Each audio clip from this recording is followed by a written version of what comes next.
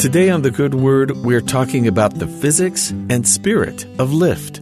Inventions like a hot air balloon partially fulfilled the dream of flying. But it wasn't until the airplane that air travel was really possible.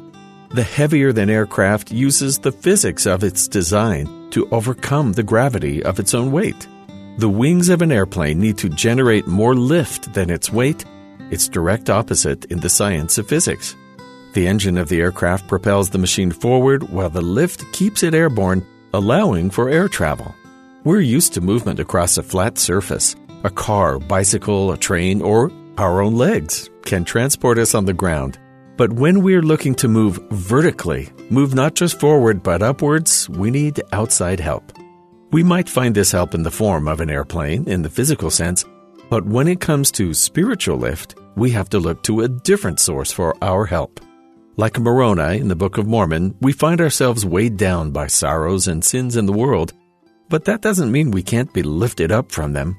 Chapter 9 discusses the power of Jesus Christ to lift us not only out of our despair, but to a higher plane than we could have imagined. My son, be faithful in Christ, and may not the things which I have written grieve thee, to weigh thee down unto death.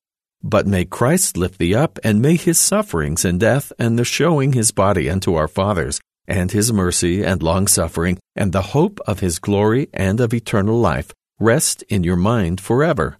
And may the grace of God the Father, whose throne is high in the heavens, and our Lord Jesus Christ, who sitteth on the right hand of his power, until all things shall become subject unto him, be and abide with you forever.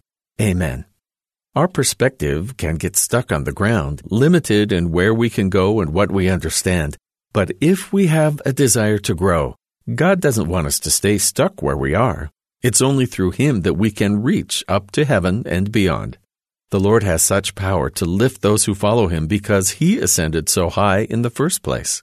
In John chapter 8, he talks about being lifted in a different sense. Only through his sacrifice and the physical raising onto the cross could Jesus Christ ascend to his place at the hand of his Father.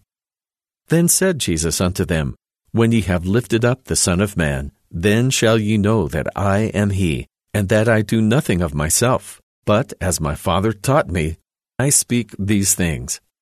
And he that sent me is with me. The Father hath not left me alone, for I do always those things that please him. Our Father in heaven prepared his Son, Jesus Christ, to be lifted upon the cross so that he could in turn lift us to return to heaven. Though we might make some forward progress on our own, without his power, we would remain forever grounded by mortality. But it's through his sacrifice and his love we receive the lift we need to climb to greater heights. And that's the good word.